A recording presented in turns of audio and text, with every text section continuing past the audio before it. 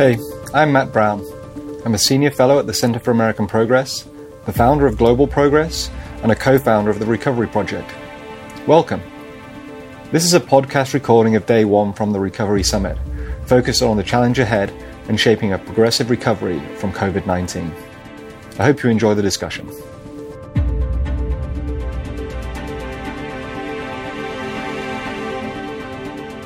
We have a tradition at the sort of Global Progress Canada 2020 gatherings of always beginning our discussions founded in some facts, in some opinions that have been sought from across the globe. So while we are going to focus on the recovery, ideas that drive the recovery, and how we can build a political coalition to help advance and advocate for those ideas, what we want to do is we want to found that discussion in a debate about what the public feel, what they feel they have learned about themselves, about their societies, their economies, and their democracies from this crisis, and use that as a basis to understand what they hope and expect their political leaders and their policymakers to do as we look to build back better, to recover from this crisis.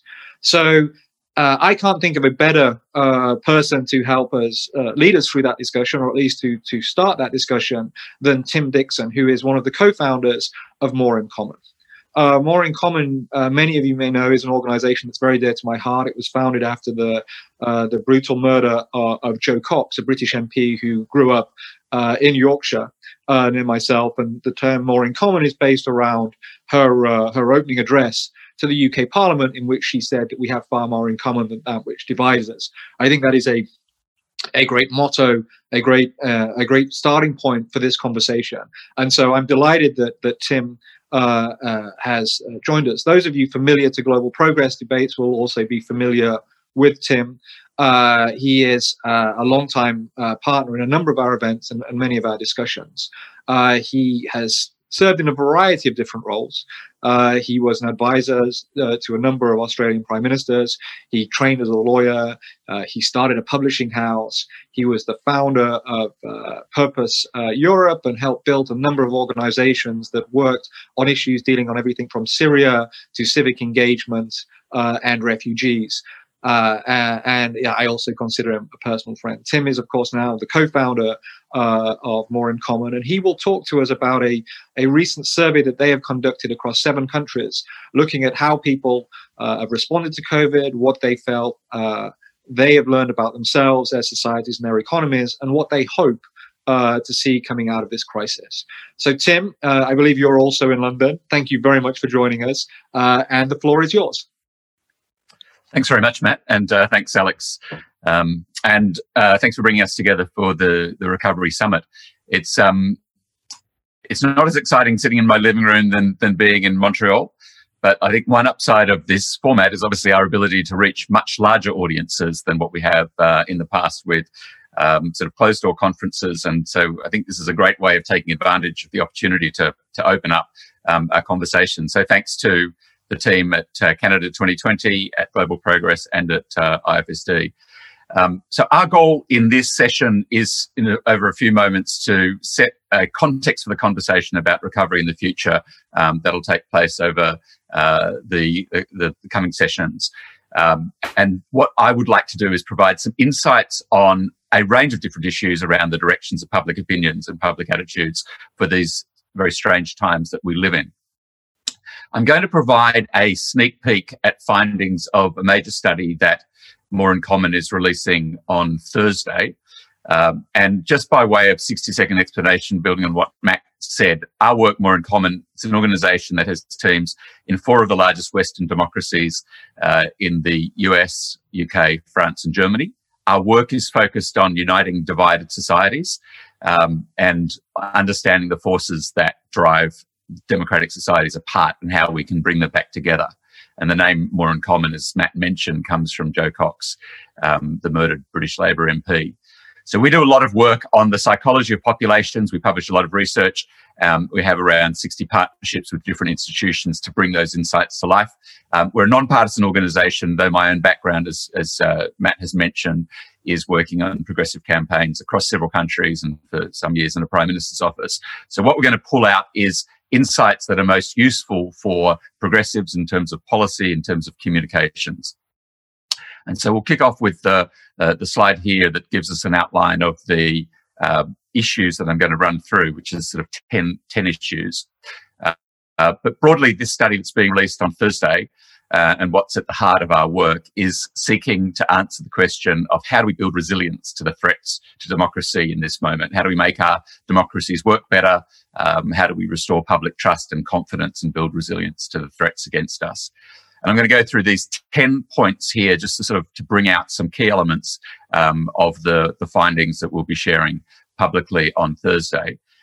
It's a study of 14,000 people across 7 countries, the US, UK, Germany, France, Italy, the Netherlands, Poland, and it's going to be released in all of the languages, so French, German, Italian, Polish, and Dutch later this week, as well as English. And our goal with the study is really to identify how are our societies changing, how are public attitudes changing in response to COVID 6 months down now as we are from the beginning of the lockdown or quarantine or shelter-in-place period. So it's getting a sense of the overall direction of public opinion post-COVID, whether the public has an appetite for change. Are people more desperate just to return to the way things were before the pandemic? Have public attitudes towards government change, towards policy priorities, towards policy options. And a good part of our work is around how do we understand and counter the appeal of us versus them political narratives. Alongside that is looking at what are the common ground strategies that can resist division. So we're paying close attention to issues such as immigration, diversity, national identity, climate change, the economy, all issues that in a sense have the potential to either unite us or to divide us. So let's jump in. Where has COVID left us? 6 months in from the beginning of the lockdown period. It's been a time, I guess, where there's a sense of unreality about this moment because many people are only just beginning to experience the consequences in terms of the economic consequences of the pandemic as the wage subsidy schemes taper off in various countries. But what you can see here is that there's very high levels of anxiety about the future, really resulting from 3 sources of uncertainty. The first is health, around the second wave of infections and lockdowns. Now, the research was undertaken a few weeks before the last 3 weeks where we've seen the big surge in cases in many European countries. And it reflects the overall finding that we have that the concern in the public is much more around things moving too fast, the sort of relaxation of restrictions moving too fast than moving too slowly, even though often you hear the opposite in media reports. Secondly, there's a lot of concern about the economic fallout. The consequences individually is generally much smaller than the consequences people perceive for the whole economy, but the fear of a major recession or depression that could last a long period of time. And the fear also of social division and political instability, which is particularly pronounced in the US. And you can see why there's so much anxiety and anger in the United States, because it's such a bad picture on all 3 fronts: health, economy, and division. Though notice there is some nuance here as well. For example, the Italians are more concerned about the economic outlook, the Americans and French about division, British, Italians and Americans about the further waves of COVID. So there is a sort of a nuance as well as just high levels of anxiety across the board. Let's jump into one other aspect just in the United States while we're talking about the issues of concern and division.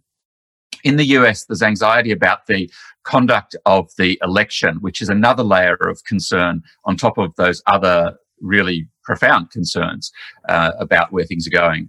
We've been running a day-to-day panel in the US since April, where we have a 100 people representative group of Americans, and we ask them about all sorts of issues about their lives, issues that are going on in public debates, some politics, some social issues, to get us a sense of how their lives are changing from day to day and how they're feeling. And the sense of exhaustion around division, the sense of uncertainty about the election is so palpable. There was a few weeks ago, a young Republican woman from Wyoming who articulated this, I think, better than anybody else that I've seen in the group, when she said, in her words, almost every single system we have in America is broken. Healthcare, education, justice. I have no faith in our election process. It feels like I'm in the beginning chapters of a dystopian novel. And that is true of many people in America. We particularly focus on not just those loud voices that we hear most on social media, but what we call the exhausted majority that you can see in the colourful sort of breakdown on the right of the slide here. And they're particularly important because they don't have a tribal view of things, but they're just incredibly anxious about current conditions and just exhausted by particularly the division. And I think that it's a reflection that the messaging of the Biden campaign speaks very much to that sentiment that we've been picking up over the last couple of years, really, and that's very acute this year. But a couple more dimensions to this. 2/3 of Americans believe that foreign interference is likely in the election, and that's quite widely held, that belief. But polarisation influences everyone's perceptions. So the concern is about half among the conservative groups than it is in the rest of the population. And like many other issues, there's strong polarisation on this issue. So, for example, when we've got this breakdown here of the 7 groups, the 7 segments in the Hidden Tribes work that we've done in the US, we've found this very predictive of where people stand on such a wide range of issues over the past 2 years since we did this breakdown. It provides lots of insights. But what's particularly significant is that election interference and the conduct of the election just falls into exactly the same patterns, where you've got 95% concern among progressive activists and traditional liberals, and only a third as much, 30% levels of concern in the conservative groups. But again, that's not the only story. It's not a 50-50 story. You've got the middle exhausted majority groups who do have high levels of concern. Interestingly, the highest level of concern that is actually around social media interference. So if we look at the next slide, these findings are actually not from what we're releasing this week. It's a different project where we'll be releasing findings next month around election integrity. But it's striking here, the single strongest fear among Americans relating to the election is that social media is going to be used to turn us against each other. And while it's strong among progressives, it's a concern that's shared by 4 in 5 conservatives as well. And that's more evidence of the anxiety in the country and the extent of division.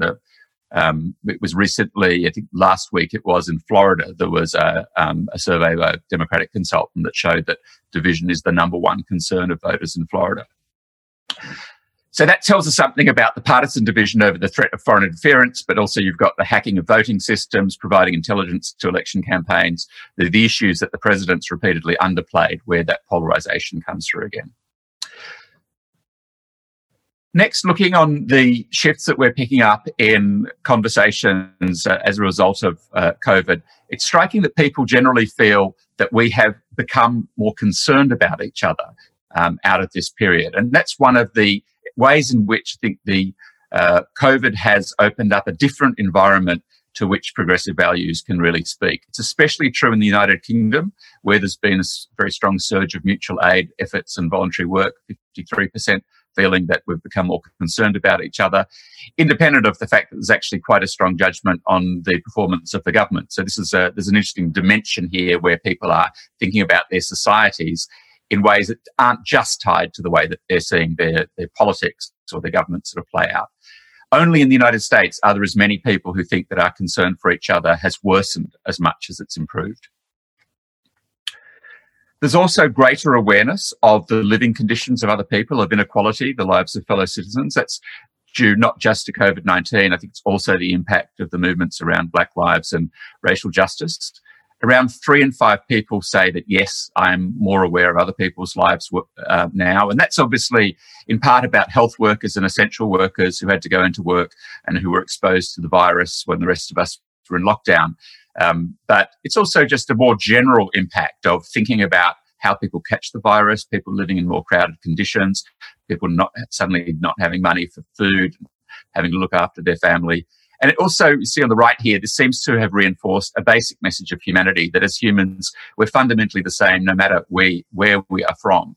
And just as a sort of side observation, we find repeatedly that speaking about the commonality, the similarity between us, is so much more powerful and has so much more support than always emphasising diversity and difference between different groups within society. 3/4 of people everywhere agree with that sentiment.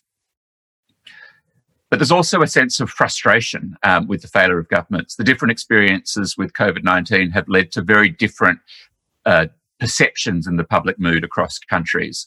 So German and Dutch populations have been left with a real sense of pride in their country's management of the crisis. It's a very different situation in the US, UK, France and Poland. There's disappointment, there's frustration.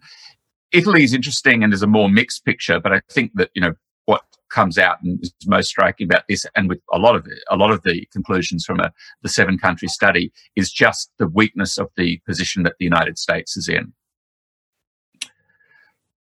If we look at public confidence in in government's ability to tackle challenges, it's really taken a battering, both in terms of our trust in others, our trust in government, although again, it's very different for countries like Germany and the Netherlands. Trust has eroded because of the perception of incompetence, the perception of secrecy, media distortions. And one consequence of this, which we've found in asking about whether people will take a vaccine, is that 1 in 3 people say they wouldn't get a vaccine, even if it becomes available. And that this issue of declining trust in the capability of governments, it's not just about the specific government in power. It's also a question about whether governments are able to deliver on big changes and big systems.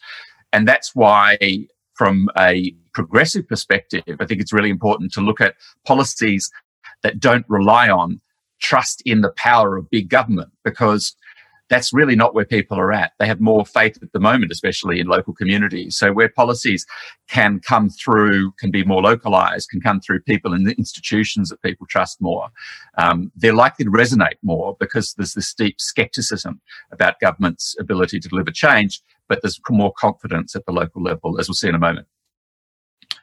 In terms of looking at the performance of how governments rank, you can see that on competence and fairness, there's quite a spread here. The US ranks worse, both incompetent and unfair. The German and Dutch governments rank well. Perhaps the most interesting nuance here is the UK, which is ranked as a very incompetent government, but not especially unfair, which is a classic piece of British nuance, I think, in the perception of government. There isn't a blame about motivation. There's just a sense that, so many things have gone wrong. But more broadly, in terms of the sentiment around the overall story of change, we wanted to get a sense of whether the public mood is, this is a time for big change, to make significant changes to fix things, or is there a feeling that there's so much anxiety and uncertainty that people just want things to go back to normal? And the answer to that is that the perception is, on balance, more towards wanting change, but it is more pronounced in countries which have struggled with the pandemic, and it's weaker in countries that have done well. And the gap here isn't huge. It's about 55-45 overall across all countries. I don't think it's a desire for a sort of big, visionary, optimistic change. It's a bit more grim in a sense. It's a sense of the things that are broken we need to fix, and that needs to start with our health system, and then it needs to go to jobs. And I think it's quite possible too that this sentiment could shift in the other direction. It could be more of a back to normal, back to how things were, back to a sense of security, if change is not framed in a way that has broad appeal. That is, if it only speaks to a limited number of segments of the population. One other thing to note here is that people want change, but most people don't actually believe that change is going to happen, especially not in France, where there's a real desire for change, great scepticism that anything is going to be different. The only country which actually believes where a majority believe significant change is going to happen is actually the United States, which is interesting and perhaps good news, but maybe also a reflection that people struggle to imagine that things could actually be worse. If we look at people's priorities for the future, this is a sort of complex picture, and I won't go into the detail, but just to say in short that the general priorities that emerge across countries is around health, jobs and climate, and the various different measures that can be taken to support families, small businesses, etc., and the economic fallout. In the US, it's a different picture.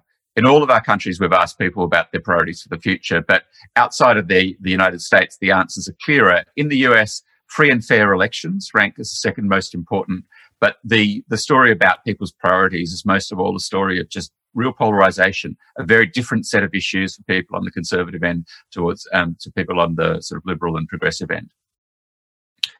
Perhaps the most interesting finding about priorities that came through from our research, and we'd actually picked it up not long after the period of quarantine had started, is that people have seen a connection between climate and the experience of nature in lockdown, that they have seen that there is real human agency, that the way that we behave as humans has a real impact on our environment. And the reduction in pollution, the return of nature, has translated into people saying, we really need to do more on climate. Not just we need to, but we can. It can make a difference. And there is a sense of people not wanting to return to how things were in a very specific way around being more connected to nature. And not just something as well that you pick up in sort of middle class or upper middle class segments. We've been doing this with disengaged segments in France, for example, and this is a really quite interesting nuanced change that has taken place around feeling more connected to nature. And that translates as well into people's perceptions of environmental policy, that people don't think their governments are doing enough on the environment. Very few people think that their governments are actually doing too much. There's surprisingly positive findings in terms of showing that the identity wars are not undermining support for action on the environment or climate in Europe. But this is something that we're doing a lot of work on right now around language, around talking about the environment, nature, countryside, etc., in ways that have broad appeal and don't just project a set of more liberal values that may not be shared by the whole of populations. But certainly it's a more optimistic picture in European countries that climate is the efforts to bring climate into identity wars is not working, is not penetrating all that far, whereas, of course, that's very well established in the US. That said, even in the United States, there is majority support for the Green New Deal. It's only 54%, so it's only just above the 50%, but it's striking. But much higher levels of support, mostly in the 70s in Europe. And that makes sense then of the way in which the bailout funds that the European Commission has announced are going to be focused on digitalisation and on decarbonising economies. When we look at the priorities for bailout policies, for the government aid to businesses, it's very striking how strongly the public expects that there needs to be something in return. If governments are giving money, then they need to get something back. And so we've asked this question about action on fair wages for essential workers, on onshoring jobs, on capping CEO salaries, on reducing carbon emissions, and on paying tax locally, paying your fair taxes, not using tax havens. And there is almost unanimous support for almost all of those policies, particularly high on the fair wages and the issue of tax havens. And I think that gives us some insight into where there is opportunity for policy change, particularly in connection with the way in which we approach the recovery period. Another dimension of the findings that we've seen both in our focus group conversations and in the large-scale quantitative research is just how much people have been thinking more about their local community through the experience of the pandemic. They're much more optimistic about what they've seen locally than national. It's particularly pronounced in the US, and you can see here twice as much pride in what they've seen locally than what they've seen nationally. But there's also that general sort of theme of localism we've found emerge in all of our countries, even in countries where the national effort has been relatively successful in its response. And I think that this is a time for a rethinking and a rebalancing of the role that centralised power versus sort of localised power can take place, and thinking of democratising experiments at that local level. That sense of localism also translates into the way people think that money should be spent. So we asked specifically about whether COVID recovery funds, such as for job creation, should go through national governments or local governments, or it should be through a shared effort. And the answer in every country is a shared effort. But local government's more trusted than national government in every single country except for the Netherlands. That's also reflected here in the measures of trust in national governments and local governments. And the finding here is that there has been a real loss of confidence overall in national governments through the experience of the pandemic. And I think it's worth surfacing this as a challenge for governments that want to deliver on an ambitious agenda. The good news here is that trust in local governments has not been as starkly affected, and that means that there is more opportunity for innovation. And of course, that's also relevant in many countries where progressive governments are not in power nationally and have little prospect nationally, but where they may be able to win at a localised or state or provincial level.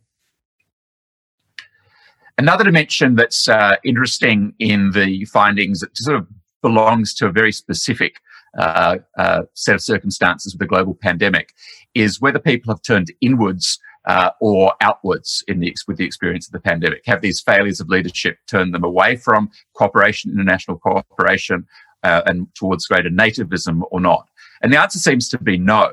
The sentiment that we have now is an unusual combination of more support for multilateralism, a sense that we need more international cooperation, about 70% support for that approach, alongside support for strong border controls and keeping immigration at low levels. So this is an unusual combination. It doesn't sort of fit into traditional way in which we might think about internationalism.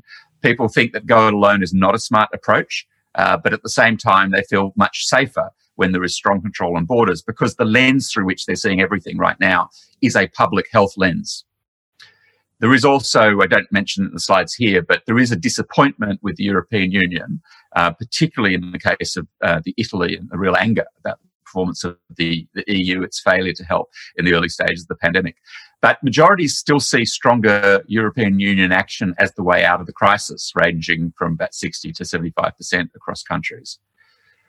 In contrast, it's not a time for pushing for immigration reforms or for opening up of borders. Immigration is not being seen through the lens of xenophobia, but rather through the lens of the pandemic and the safety for a local population. We've seen this in the qualitative research where we've talked to people where they say we need to do more to protect migrant populations within our country, because they are more vulnerable. At the same time, they say, but we absolutely need to keep control, close our borders. This is not a time where it's safe for people to be moving across borders. So it's it's different from a sort of open, closed value set.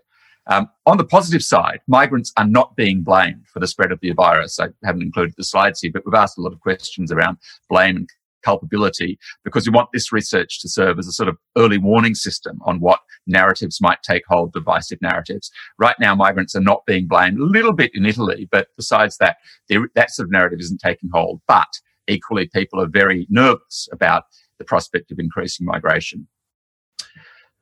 Last thing that I want to do is just to touch on some of the dangers around the current environment that we're in. The experience of the global financial crisis in 2008 showed us that the backlash that can take place doesn't come immediately around a crisis. It often emerges over a period of years afterwards. But we need to be much more attentive than we were 12 years ago to that prospect of different insurgent forces, anti-democratic forces rising up, spreading blame narratives, dividing societies. And this is something that we particularly focus on through the lens of the segments of population, because we have identified with Moore & Common's work in a series of our national studies, the group of people that we call invisibles, sort of disengaged populations, generally around 30-40% of the voting population that's disengaged, and that has a particular set of characteristics that doesn't sort of fit into an easy political category of left or right.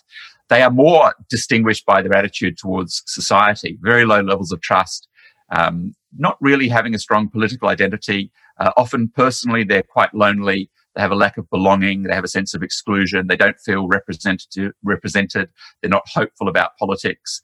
They tend to be younger, although they have an age spread, particularly really sort of under 40s. They're less politically attached. Very different. And in fact, there's more young people in this group than there are young people who sort of believe in the progressive, more activist voices that often we see in media. And there's a real crisis emerging, I think, through that age cohort in many countries where they just have a less faith in democracy, less faith in the system. What this research shows here is that in France, we've identified the identitarian group, which is the sort of the group that most supports the far right. We have identified a disengaged group called the Left Behind, who sort of increasingly resemble the behaviour and the beliefs of the identitarians. with very low levels of trust, a sense of deep disappointment in the system.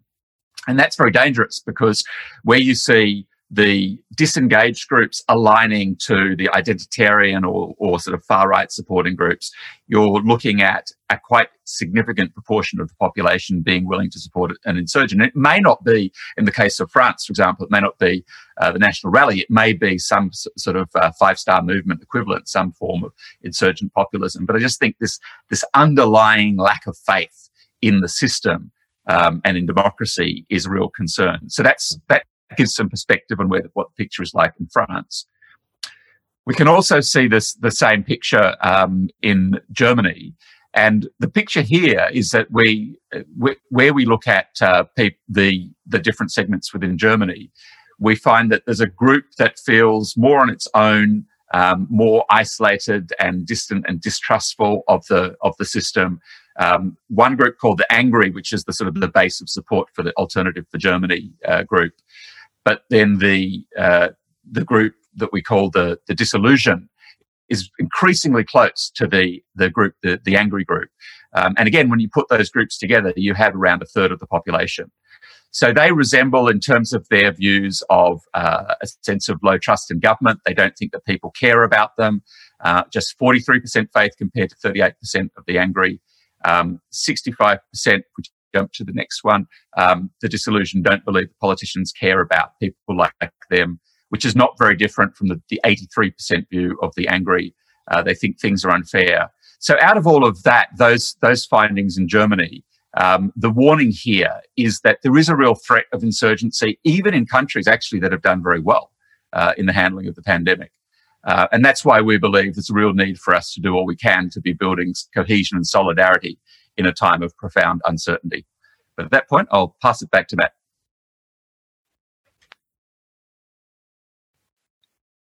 Thank you very much, Tim. That was a very comprehensive and wide-ranging discussion and presentation, helping us start off our discussions for today. I think, interestingly, what you see there is some cause for optimism, a sense that there is a desire for change, but also you quite clearly point to some apparent dangers in some country, that this may not lead in a progressive direction, but actually provide a window of opportunity amongst those that are frustrated or increasingly angry with the system to actually be a bit more of a reactionary change. So I think a cause for caution as well as some hope there. So thanks. We're going to now start the follow-up panel. You've given us some great data to base that on. And this panel will be looking to see how we can ensure that we shape a progressive response to the recovery. So Tim will now be joined by two colleagues from North America. The first is Neera Tanden, who many of you may know is the president and CEO of the Center for American Progress. Neera is a longtime Democratic strategist and advocate. She worked at the Department of Health and Human Services on the Obamacare bill. She worked previously for Hillary Clinton and advised a number of presidents, including President Barack Obama. Neera is joining us from Washington. Neera, if you can turn on your camera and audio, that would be wonderful. And then in Ottawa, we are also joined by Gerry Butts. Gerry Butts is the vice chairman of the Eurasia Group. Eurasia is a geopolitical political risk management company. Gerry advises Fortune 500 companies there on global trends and political risk. As many of you know, he has also been the principal secretary to the Prime Minister of Canada and to the Premier of Ontario. And prior to that, he was the president of the World Wildlife Foundation Canada. So Gerry, also welcome. For those of you who don't follow Gerry on Twitter as well, it's also worth mentioning that he is a keen Cape Bretoner and will often mention that on his tweets. So Neera, Gerry, thank you so much for joining us. Unfortunately, Astrid Panazion, who is due to join us from Paris, who is one of the co-founders of Our Marche, has been withheld, but we do hope that she'll be able to join us later in the summit program later in the week. So, look, I'm going to start by coming to you, Neera, if I may, although I see you've just stood up. But Neera's not on? Okay, so let me come then to Gerry, given that Neera has left. This is not the choreography that we'd agreed. But Gerry, you will have seen through some of the data presented by Tim, although that wasn't referencing Canada, that there's both cause for optimism, but there's a sense in which many people still feel that we are a long way out from sort of recovery, that the pandemic and the economic, social, as well as the public health consequences have quite a way to run ahead still.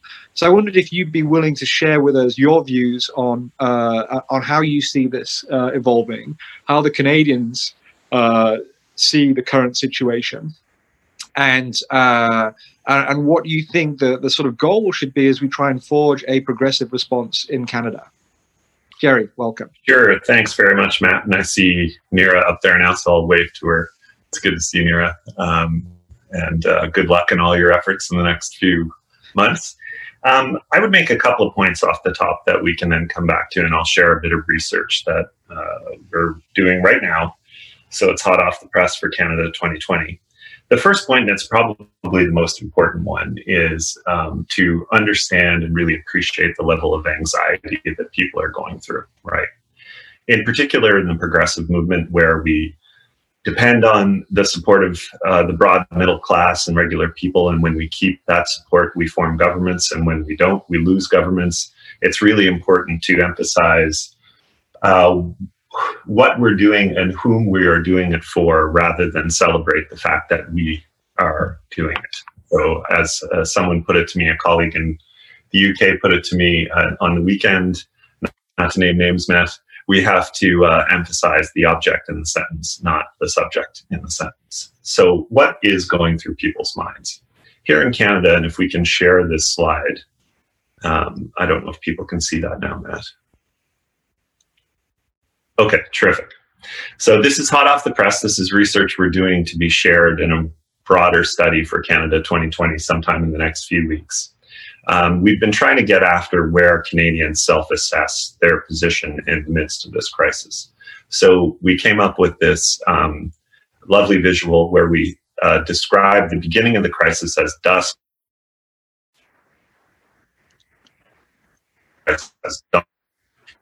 and Canadians who tell us where they believe they were personally and their country was coming through that crisis, coming through the pandemic. So if you go to the next slide, you'll see where people think we are. Sorry, is my connection breaking up? You're fine now. Okay. If we could go to the next slide, Alex. Okay, great. So as you can see, despite a lot of opinion leader commentary, the Canadian public generally thinks we're right smack in the dab in the middle of this thing. I saw other research shared this morning from Abacus that had a similar assessment, and even indicated that people's assessment of being in the middle of the crisis, or the worst is yet to come, I think was the phraseology they used, has ticked up since the spring. So why is this an important ground to build out from? To put it, diplomatically, I think that in any crisis situation, people will repurpose their pet projects as urgent and necessary responses to the crisis of the moment, the crisis at hand. And it's vitally important that when people are feeling as anxious as they're feeling right now, we start the solutions from where they are and build up from there, and not arrive in the middle of their anxiety with a pre-existing solution that was developed and determined before the crisis that has arisen. All that said, I think it's really important, in particular, this is something that countries all over the world are dealing with, and it's certainly something that at Eurasia Group we're working with clients on various macro trends that are affecting their investments and their businesses. But in particular in Canada, and I'll get into these a bit later in the panel discussion, the three major macro trends that we need to keep our eye on are, one, an acceleration of inequality and unfairness in the global economy. We have been saying since the beginning of this crisis that it's not reversing trends, it's acting as an accelerant for pre-existing trends. You've even seen some people start to talk about a K-shaped recovery, where the top end of the economy is taking off and barely feeling the crisis, and the bottom end of the economy is, the bottom half of the economy is feeling it in a uniquely negative way. The second, of course, is the energy transition and climate change. It's remarkable what's happened to conventional energy markets since the beginning of the crisis. One of the most important trends here for Canada is Neera's party's positioning on climate change going into this campaign. The Biden policy, $2 trillion to decarbonize the American electricity sector, is something that would have been unthinkable for the nominee of either major party as recently as one cycle ago. And I think that's not just a reflection of strong advocacy work in the grassroots of the Democratic Party and among organizations like the Sunrise Movement. It shows that there's just a radical reordering of facts on the ground going on in the United States. As we speak on this panel, there are five cyclones in the Atlantic Basin, and most of the west coast of the United States is suffering air quality levels from historic forest fires that they've never seen. I think yesterday, Vancouver was one of the top three, was one of the three cities with the worst air quality in the world. And people are, of course, not stupid. Those of you who know me know I'm a subscriber to the school of politics, that what I call the PANS school of politics. People are not stupid, and they're reacting to what they see around them, no matter how much money is spent to convince them otherwise. And then, of course, the last trend for Canada is what exactly is happening in the United States, Neera, and I look forward to your reflections on that. I think that's a really important trend in and of itself, but nested within that trend is, of course, the decoupling of the U.S.-China relationship and a radical reordering of trade patterns associated with that.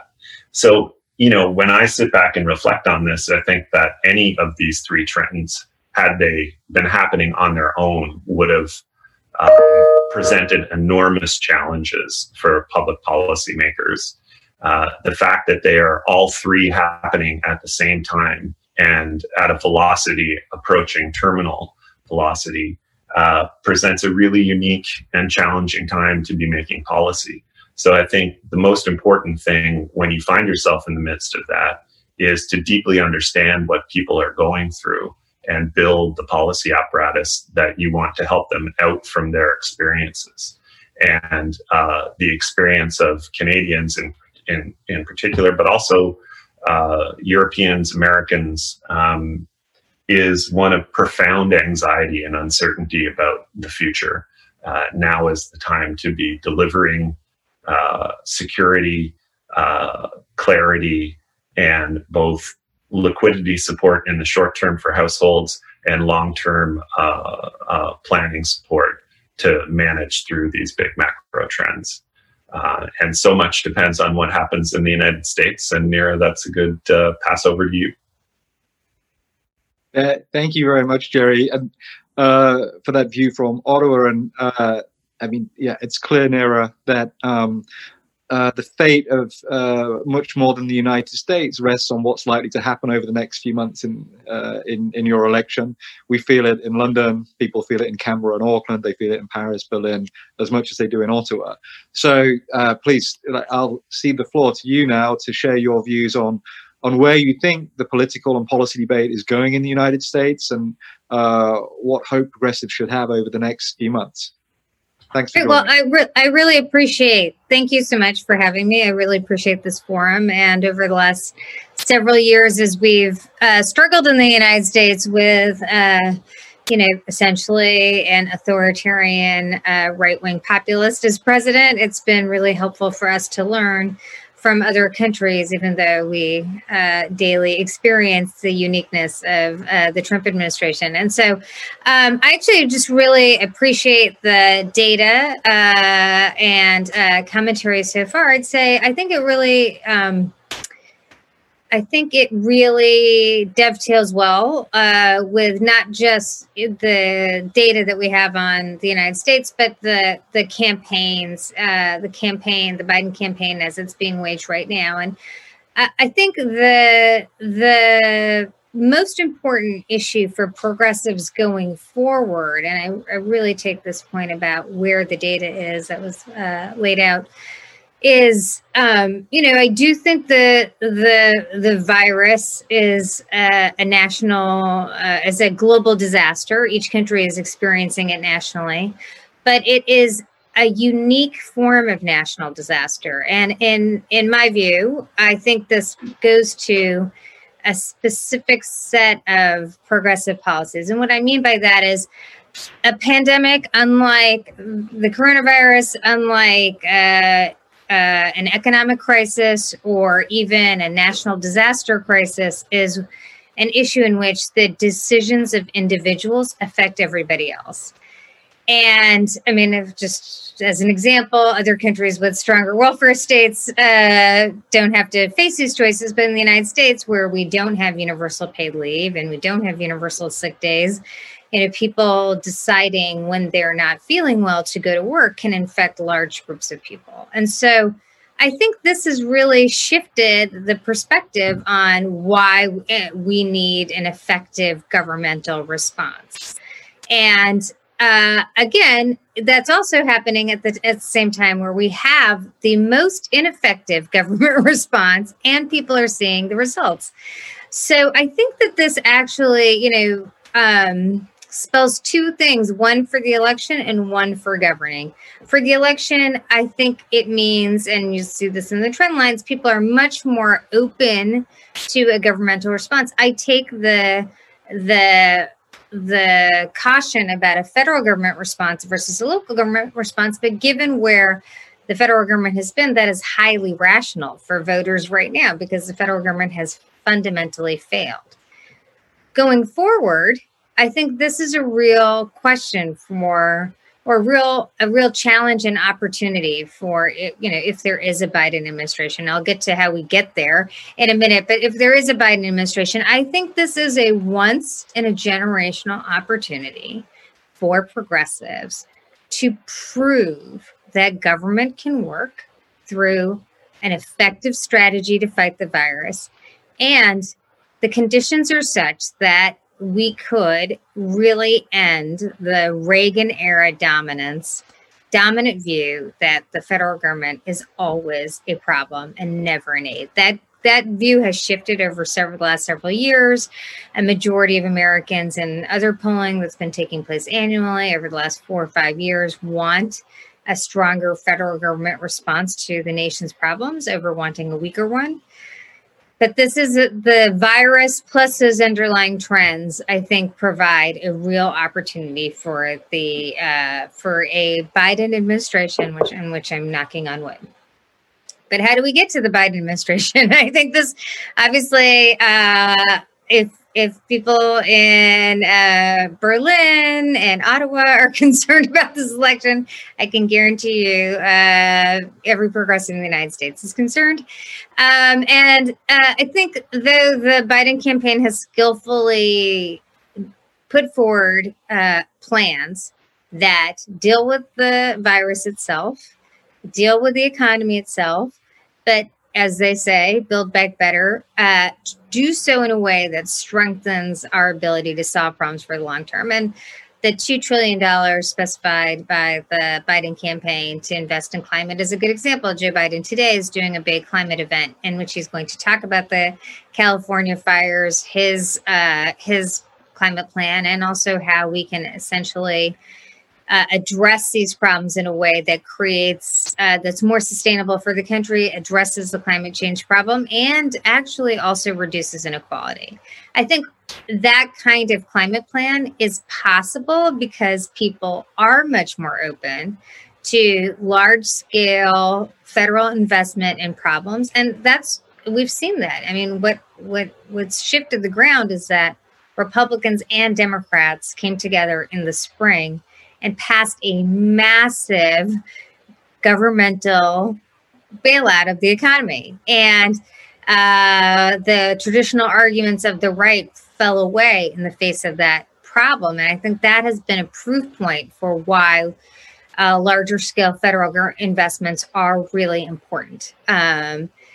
So my take on, where we are in the electorate and where we are over the next several, 50 days is that, the tectonic shifts in the United States are such that there is a majority that has been opposed to Donald Trump for 4 years. He has never had majority support in the country. His strategy is to change the electorate by voter suppression so that a minority will can actually reflect the majority by keeping the majority will suppressed. And so I don't really think that we're in a mode where he's going for a big majority at this point because of his alienation amongst different groups. And I think that Biden has skillfully, basically assessed this kind of data that's been laid out and put forward a plan that does deal with structural problems, does deal with larger scale problems. And because Biden has had a moderate kind of, both he's had a moderate reputation and he was moderate in the primaries, it's his kind of large scale investments, his economic program is voters are much more open to it than maybe other candidates. And I'll just say one last point. The big challenge that I think the Biden campaign has is, in the world that we're in the United States, where Trump has so much media domination, is it possible for him to? The real challenge is, breaking through. And Biden now has the resources, but we need. That is, I think, the biggest challenge for him. People just need to understand how he's going to make their lives better, and I think the debates are a real opportunity for that. And obviously, Trump will, have a variety of tricks to deploy. But I think the reality is that Biden's plans are aligned with the majority, and people are much more open. He has a real opportunity to create a large scale progressive majority. But of course, it's most important just to get to 270. So that I'll send it back to you, Matt. Thanks, Neera. Thanks.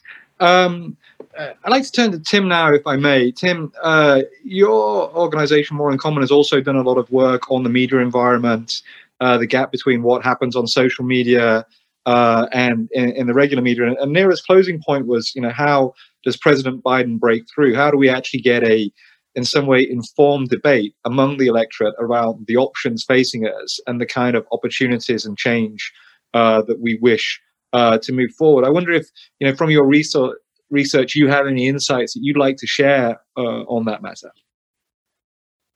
Yeah, what has struck me, this is going to sound like a strange observation, but having been, politically obsessed all my life, the biggest single thing I think I've learned in the last couple of years we do a ton of qualitative research across different countries, is just realizing that the majority of people, I'm always stuck in the conversations around highly engaged people, and our conversation is basically about governments and people. It's that kind of conversation.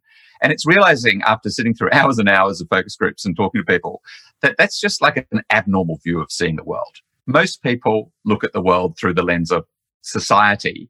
And even in focus groups, mostly they're talking about each other.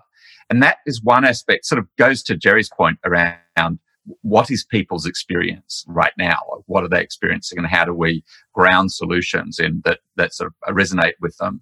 And that's one aspect of it. Now, what does that mean in practice? It means that actually in most countries, they're not talking about politics. They're talking about each other. And as politics sort of comes into the way that they think about the rest of society, they think about politics, but it's not the main focus. And I think to some extent, that is something that social media is constantly pushing us in the other direction, because when we're in those highly engaged sort of Twitter wars, that conversation is always a conversation about politics and so disconnected from people's lives. Why COVID was really important was because people have been hearing a very negative story about their societies for so long, partly because of social media. Social media is always elevating these extreme voices. So we see 100 people do a rally against face masks. And we think that this is like a whole huge movement of people away. Well, we ask questions about people's social distancing practices. And, even in the US, it's like 83% of people are following the rules. But this is perception that there's this large number of people who are not. And what initially happened with COVID was this. People saw lots of mutual aid efforts and generosity, and they got suddenly optimistic about maybe the world isn't so crazy and maybe, most people around me are quite good. And unfortunately, then what cut in, in the US, particularly because of the politics of the administration, Trump's going to constantly just sending divisive messages as how he rules. But elsewhere as well, there was a sense of, oh no, maybe actually there's just like all these kind of reckless, irresponsible people. But a lot of that conversation was still about each other and their behaviour rather than about government. And I think that understanding that piece and thinking of the issues that we talk about through the lens of other people, and how do you, in a sense, how do you get behind and encourage the pro-social behaviour and the goodness of the large majority of people in the community. Finding ways into that sort of conversation would actually in many ways resonate more than starting with thinking policy or politics. Gerry, I saw you raise your hand, so please do come in, follow up. I have to continually unmute myself. I think that's actually a bit reflected in the campaigns. I think Biden has really talked about, things like just wearing a mask, he's run ads about wearing a mask and how important it is to have a commitment to each other. And I do think that we can talk about policy, but if we step back, this campaign in the United States has been less focused on policy. It's much more, Biden has run a campaign that is much more about character and ethos, and it's really about unity versus division. He's used his biography skillfully, repetitively to talk about unity. I think there was a real debate in the Democratic primary about whether to try to unify the country or, just marshal the base of the Democratic Party. He really won that debate. And so I think this way that people are seeing each other, and in many ways, the way that they are affected by the division has been a central component of the critique of Trump. But it's one in which Biden is also talking about the kind of, leader he'll be and it's not just what he's saying, but the way he's running his campaign and organizing himself to be responsible, to try to reach out to different groups. I think reach out to Trump voters. So the point you make about how people are seeing themselves, I think, is really reflected. I think is a really important one, and one that I think the campaign acknowledges and understands. It's just odd to have ads running where a presidential candidate is just talking about what people should do to protect themselves against the virus. There's a critique of Trump's handling of the virus, but the plan is, we're just talking about how important it is for everyone to wear a mask. I think at some level that's just an abject failure of our current president, but it also is an indication how important the virus is, how people see that, and how the divisiveness really bothers them. And it's another kind of proof point for Biden. Thank you. Gerry. Yeah, I just want to pick up on something that Tim said and Neera echoed, and that is, in the early days of this crisis and the pandemic, I was struck by a couple of things. The first and most important was what different groups of citizens were being told to do as their civic duty. So if you're a member of a profession where, frankly, like all of us on this stage are paid to write and think and talk for a living, we were told our civic duty was to go to our relatively comfortable homes and stay there, right?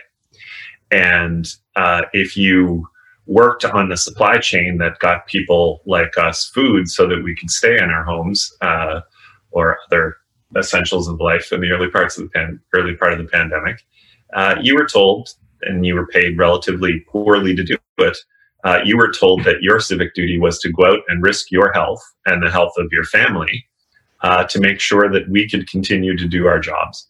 And I think that, again, people are not stupid. And in both camps, that reflects a radically different experience of what this pandemic was like. And it's going to leave a durable mark on everybody involved, in particular the people who had to go to work in what they considered to be relatively unsafe conditions, who just happened to be also amongst the most disadvantaged and vulnerable people in all of our countries. So I think that puts a special, this gets to the point that Neera was making on the strategic choice that the Biden campaign has made to be almost not quite a translator, but to make sure that those two camps, at least in the American body politic, don't sever from one another, and to constantly remind everybody that we're all in the same boat. And I think that gets to the second reflection about the experience of the pandemic. I agree with Neera and Tim. I don't think that people are thinking about politics at all. And the more that politics intrudes on their everyday life, the more negatively predisposed they become toward politics and politicians.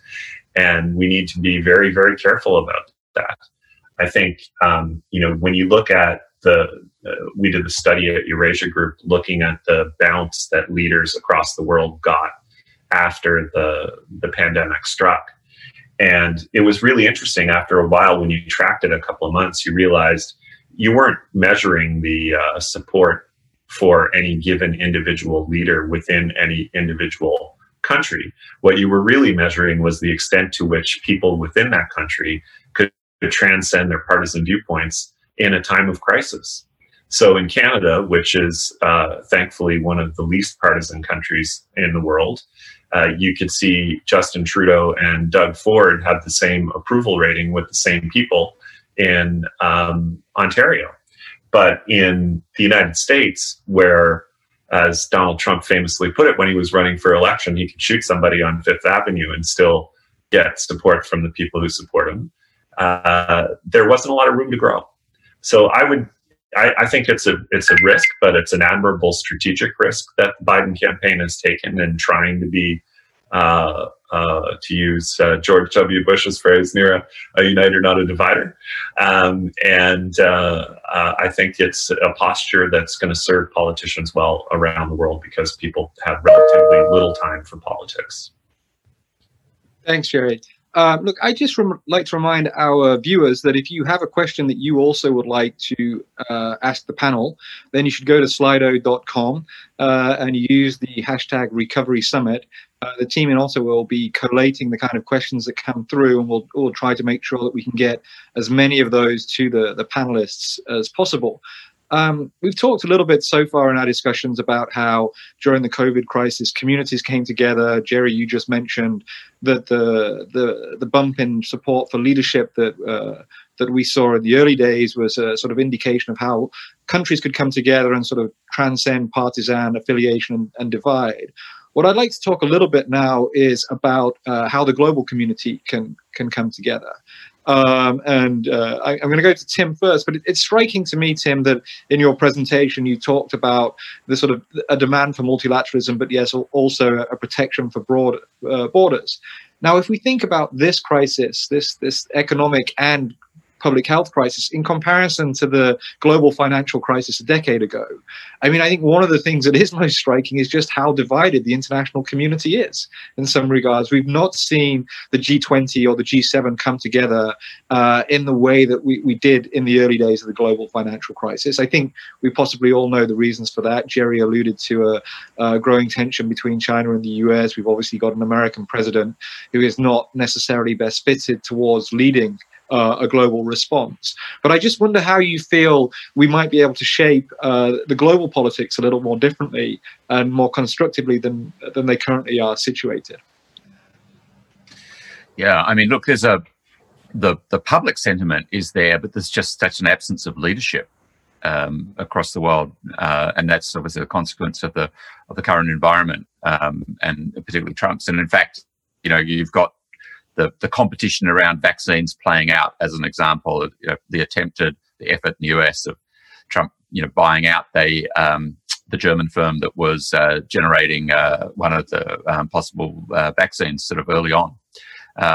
I mean, I think that the European Commission has been interesting in this respect because that's the one place where there has been, I think, some dynamic learning along the way. Early on, when Italy was first hit very hard by the crisis, the absence of EU assistance was really palpable. The fact that that's a moment when a regional institution like that just needed to have 1,000 trucks arriving in Italy with the emergency medical equipment, respirators, etc., that were running short. And the absence of that was really strongly felt. And you can see the sort of 20, 25 point drop in support for the EU that has lasted in Italy since that moment. So I think there are particular opportunity moments when international collaboration can be visible and important and make a difference. I mean, clearly some of that, there is a need for leadership as well around the developing world and the needs of countries that have, much weaker health systems because obviously the pandemic has been slower moving in many of those countries. But now when you look at the highest increases in infections and death rates is countries like, India, for example, but many others that are experiencing increase. So there's the opportunity for difference there. But I think that the absence here, I guess, is the kind of leadership from a number of national leaders outside of Europe. So, I mean, you've seen it because essentially that's, Merkel and Macron have played a critical role in increasing the EU's engagement now. And the big Rescue Recovery Fund is going to make a difference, and it's going to demonstrate the relevance of European institutions for those national economies. But that's where you're seeing at the moment, right? And without American leadership, it's hard to see how we get that shift. And that's something where I guess, that's why the rest of the world is, hoping for a very particular outcome on November the 3rd.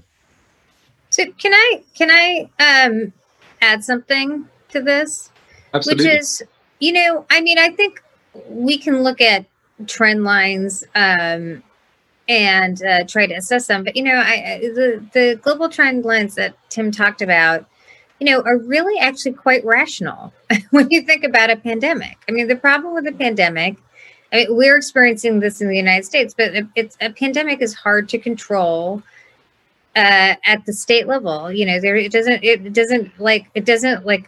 It ignores state borders. And ultimately, the real challenge of pandemic is that it will ignore global borders. I mean, you cannot have free movement of people and goods and contain a virus. So I think people are actually quite rational about this and think about this in very logical terms. And at the same time, it does make, when a pandemic is raging, it does make sense to close borders, just like it makes sense to close down.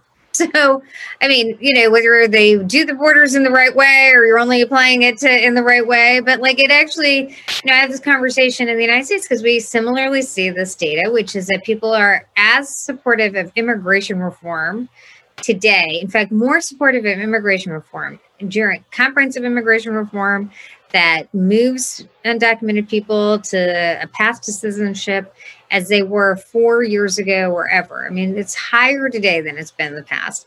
Yet people do want strong borders. And I think the pandemic makes that clear. But I think that's also why I think it's really important that policymakers and political leaders recognize that the pandemic is a kind of altering event in the minds of people. I mean, to me, it has the ability to be something along the lines of a Great Depression.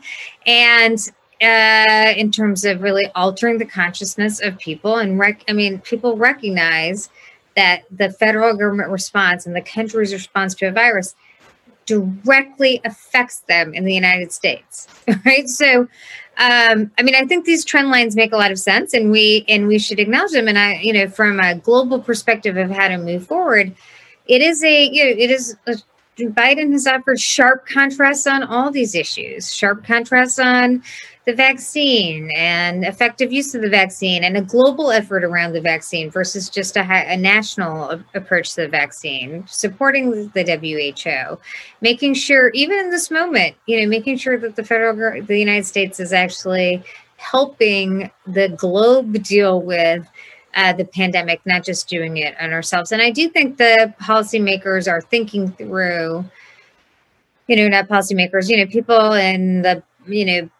Biden campaign and people who are likely to help him govern, thinking through how do we in the pandemic or post-pandemic phase of this, prove out to the American people why strong global governance and strong American leadership makes sense. And it could be, and if there's an administration, if there's a Biden administration, you see a global leadership on the virus in stark contrast to Trump's, which is effective in reducing the spread of the virus around the world in a way that can actually prove out to both the American people and the globe. In one level, the American people can see the role of American leadership actually helping, and in the globe can help restore American leadership as well. Thanks, Neera. Gerry. Okay, I'm unmuted. I couldn't tell whether I was unmuted there or not, Matt.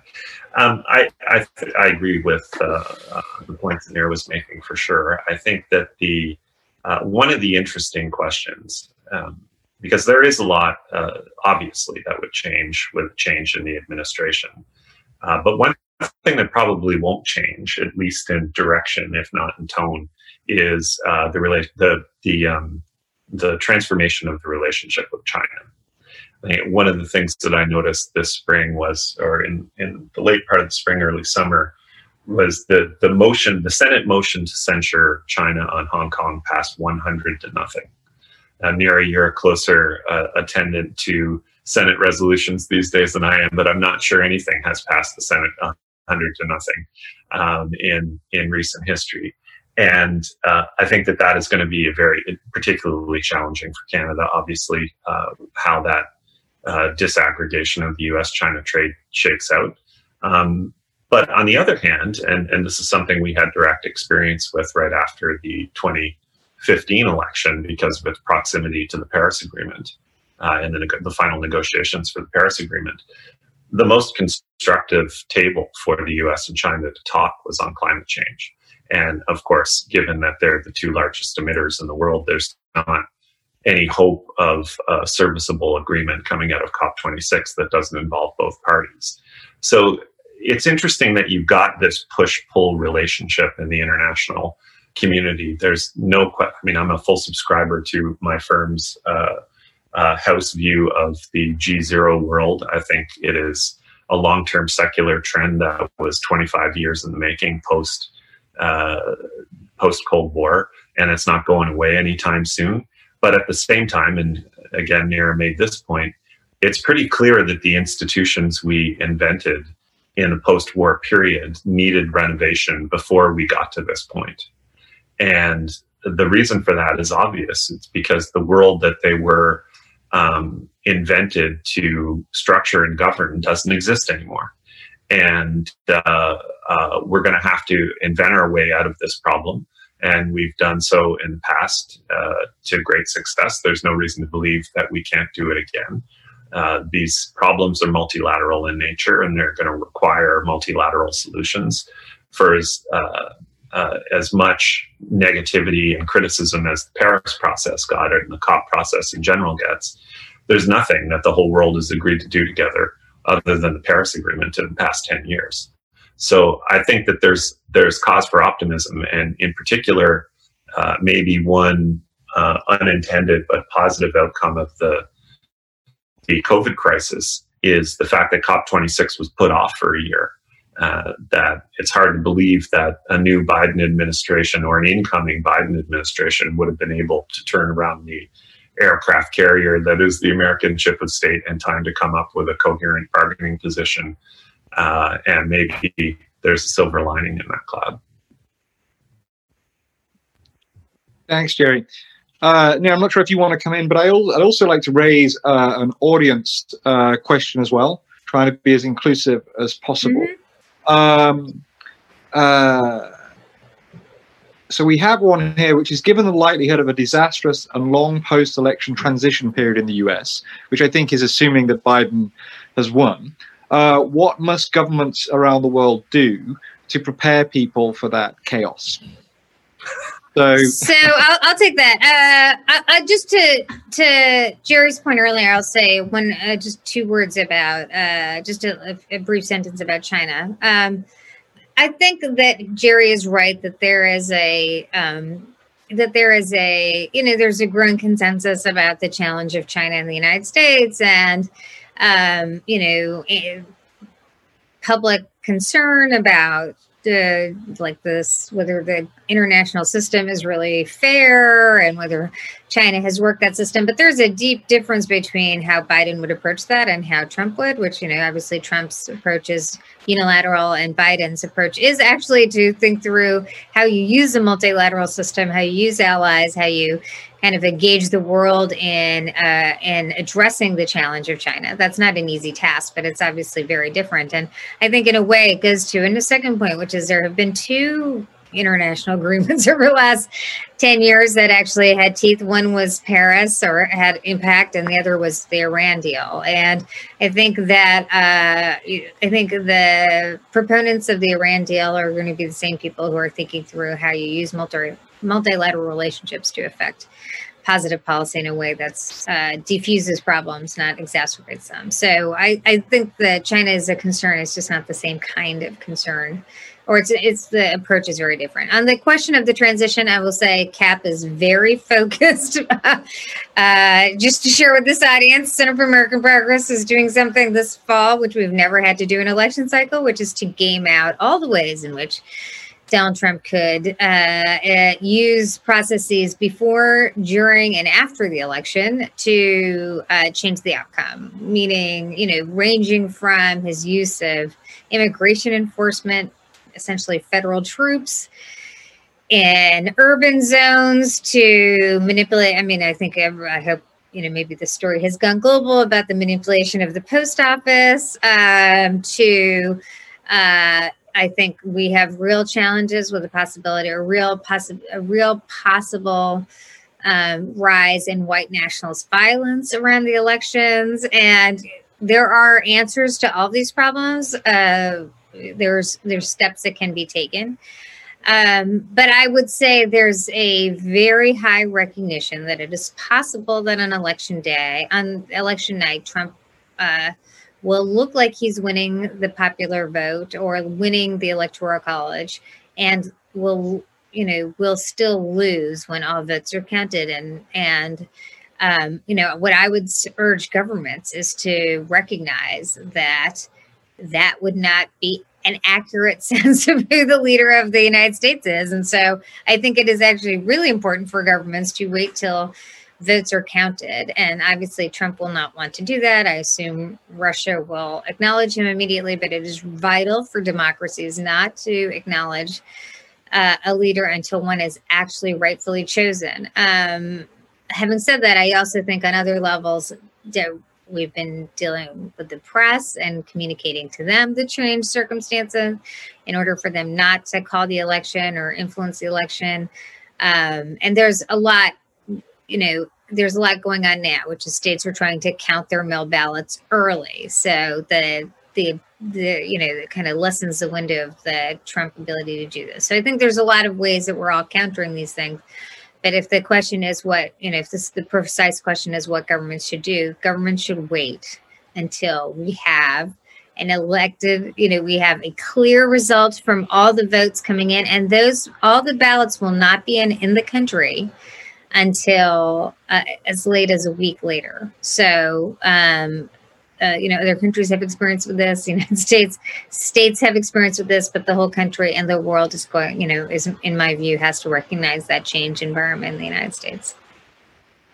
So your answer is sit tight and just wait for every vote to be counted. It's going to be a bumpy road, it sounds. Yeah, I think that Trump will absolutely. Just to spell out our worst fears, I think he's he's training, essentially, doing a nod and a wink to like these white nationalist violent groups, because he could use them as essentially shock troops to intimidate mail ballot votes. So, that's full banana republic. That's something that we're all planning around. Gerry, I saw that you wanted to come in, and also just to transition as well at the end of your response to this to a second question from the audience, which is that, we spent a lot of time at events like this in the past talking about populism, the rise of populism. What's your view on how the populist movement has interacted with the pandemic? Is it more or less relevant, and what should we be looking for as we exit in terms of the return of or a resurgence of populism? It's a great question. And I think the short answer is that it's different in different countries, but I'll give myself a minute to run the background program in my head about that while I answer the first question. I think Neera's right that discretion is the better part of valor in recognizing the outcome of the election in any national capital.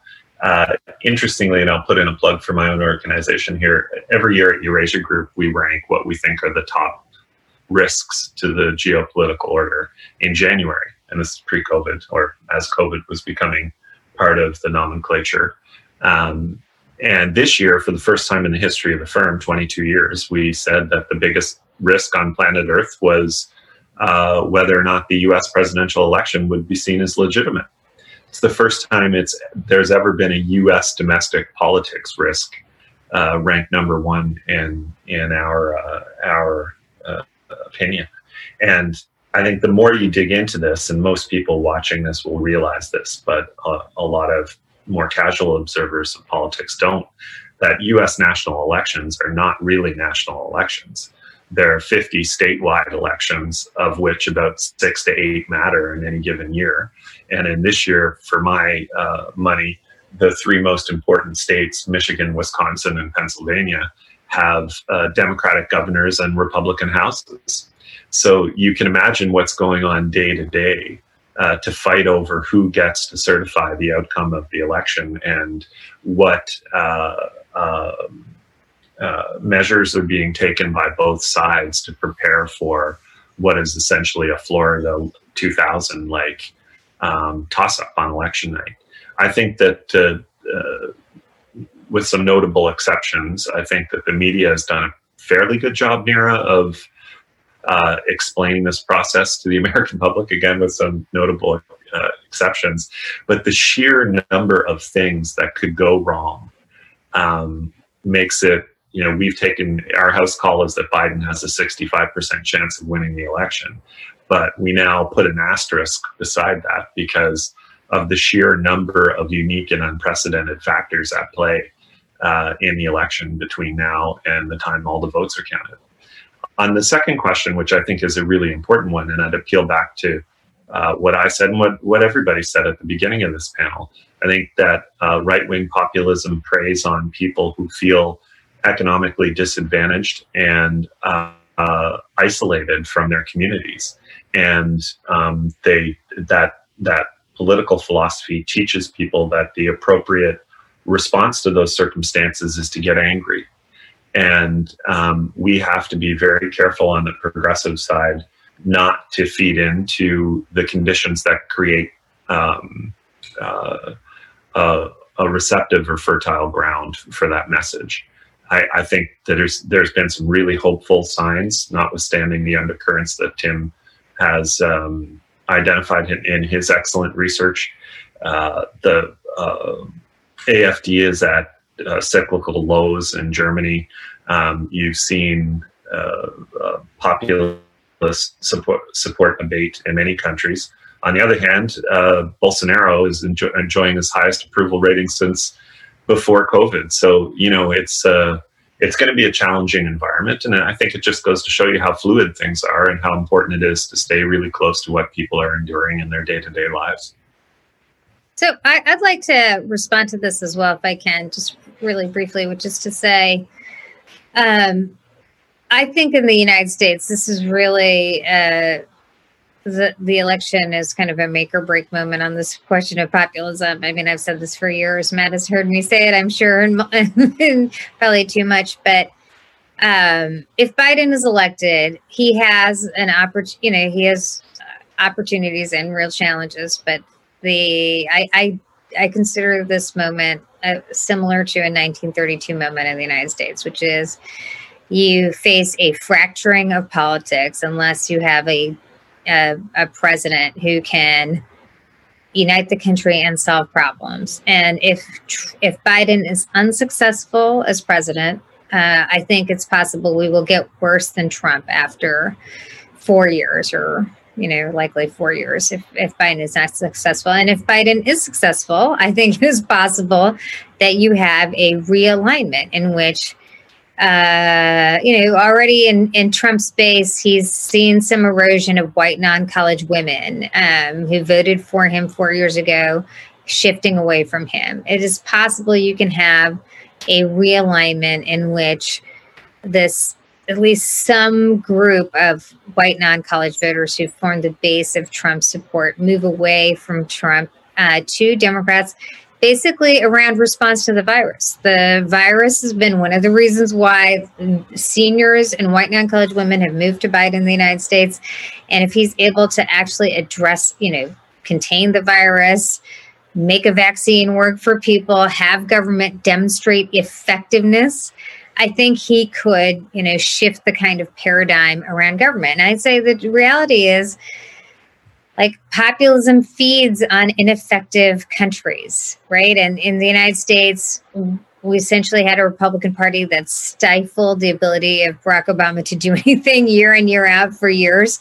I think it gave rise to Trump. And an effective government in the United States can reduce the power of populism, just as I think an effective German government in response to the virus is now you see a waning of populism. And I'm speaking in really broad terms. There's counterexamples sort of everywhere.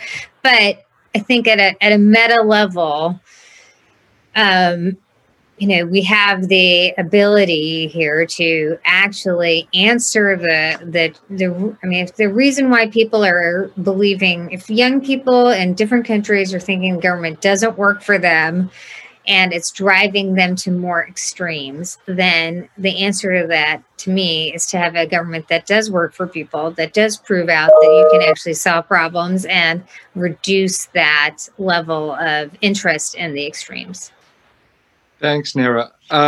Delivery matters and governance matters. I think that's a very valid point we all agree on. Tim, I'm going to come to you to share a few thoughts on whether we're going to see a resurgence of populism after the pandemic, how the populists have responded to the pandemic. I'd like you to be relatively short because we've only got 2 or 3 minutes left. And I'd like you to end your remark with the sort of one takeaway that you think progressives watching this should hold in their minds as they think about how we build that. And then I'm going to go to Gerry and Neera to ask them about what their one takeaway is for the audience before I close. So, Tim, over to you. Yeah, I think France is quite instructive as a country where there is deep dissatisfaction with the government's response, but that has not translated into increased support for the far right. And they don't feel very relevant there right now. But I think it's wrong to center your analysis in where we are right now. I think that what we have to look to is where is the resentment narrative emerging? And it won't come immediately, right? This is what will emerge over a longer period of time as the economic fallout takes place.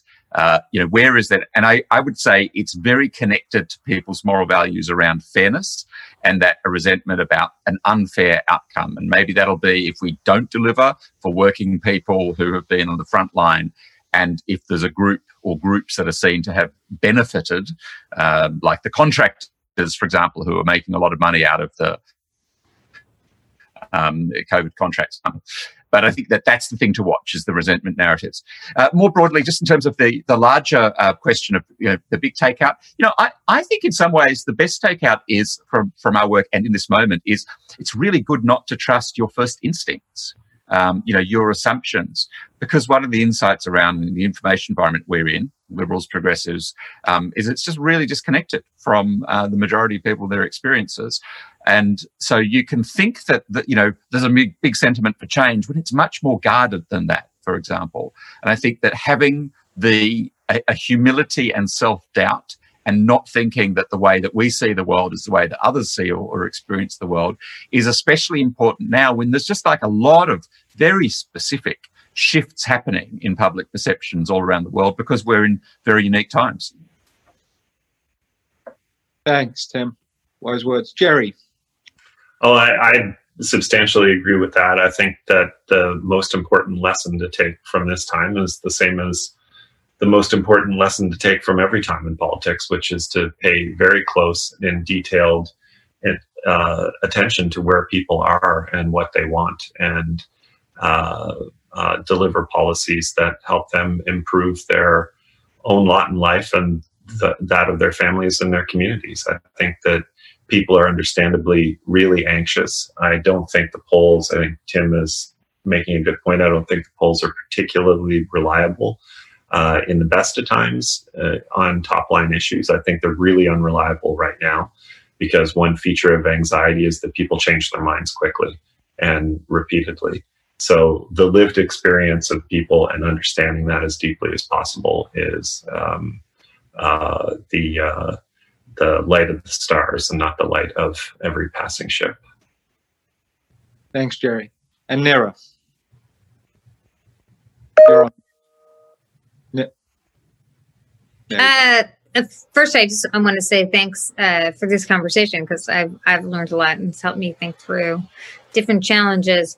I think the thing I would leave is this conversation is really at the end of what I said before, which is, and what you helpfully elucidated, which is, governance and performance really matter and have direct results. And I think people are absolutely not living their lives through politics. I think in the United States, that's a bit different because everything has been consumed by politics. And I think actually a lot of people would like to go back to not thinking about politics all the time. But most, I think we have the ability to, if you think of two global trends here through the coronavirus, we have the ability to, realize the progressive goal of making government truly work for people. People are more open to government, and that is a government action than they've ever been. On the other hand, we have real trends of social media, created by social media, of deep chasms of distrust, which I think are very undermining of democracy and collective action. And whether we can, move through those hurdles to actually realize progressive gains is, I think, a central challenge for the next year. Unless we're in a second Trump term, and then all bets are off. Well, that's a sobering thought to end on. But Neera, thank you so much for taking the time to join us this morning. I know there's a lot going on in progressive politics in the US, and our thoughts and best wishes are with you, obviously, over the next 50 days. Gerry, Tim, thank you also for joining us, and thank you, the viewers, for taking time to join us in this conversation. I hope you've enjoyed it as much as I have. I think it's been a great way to start off this summit.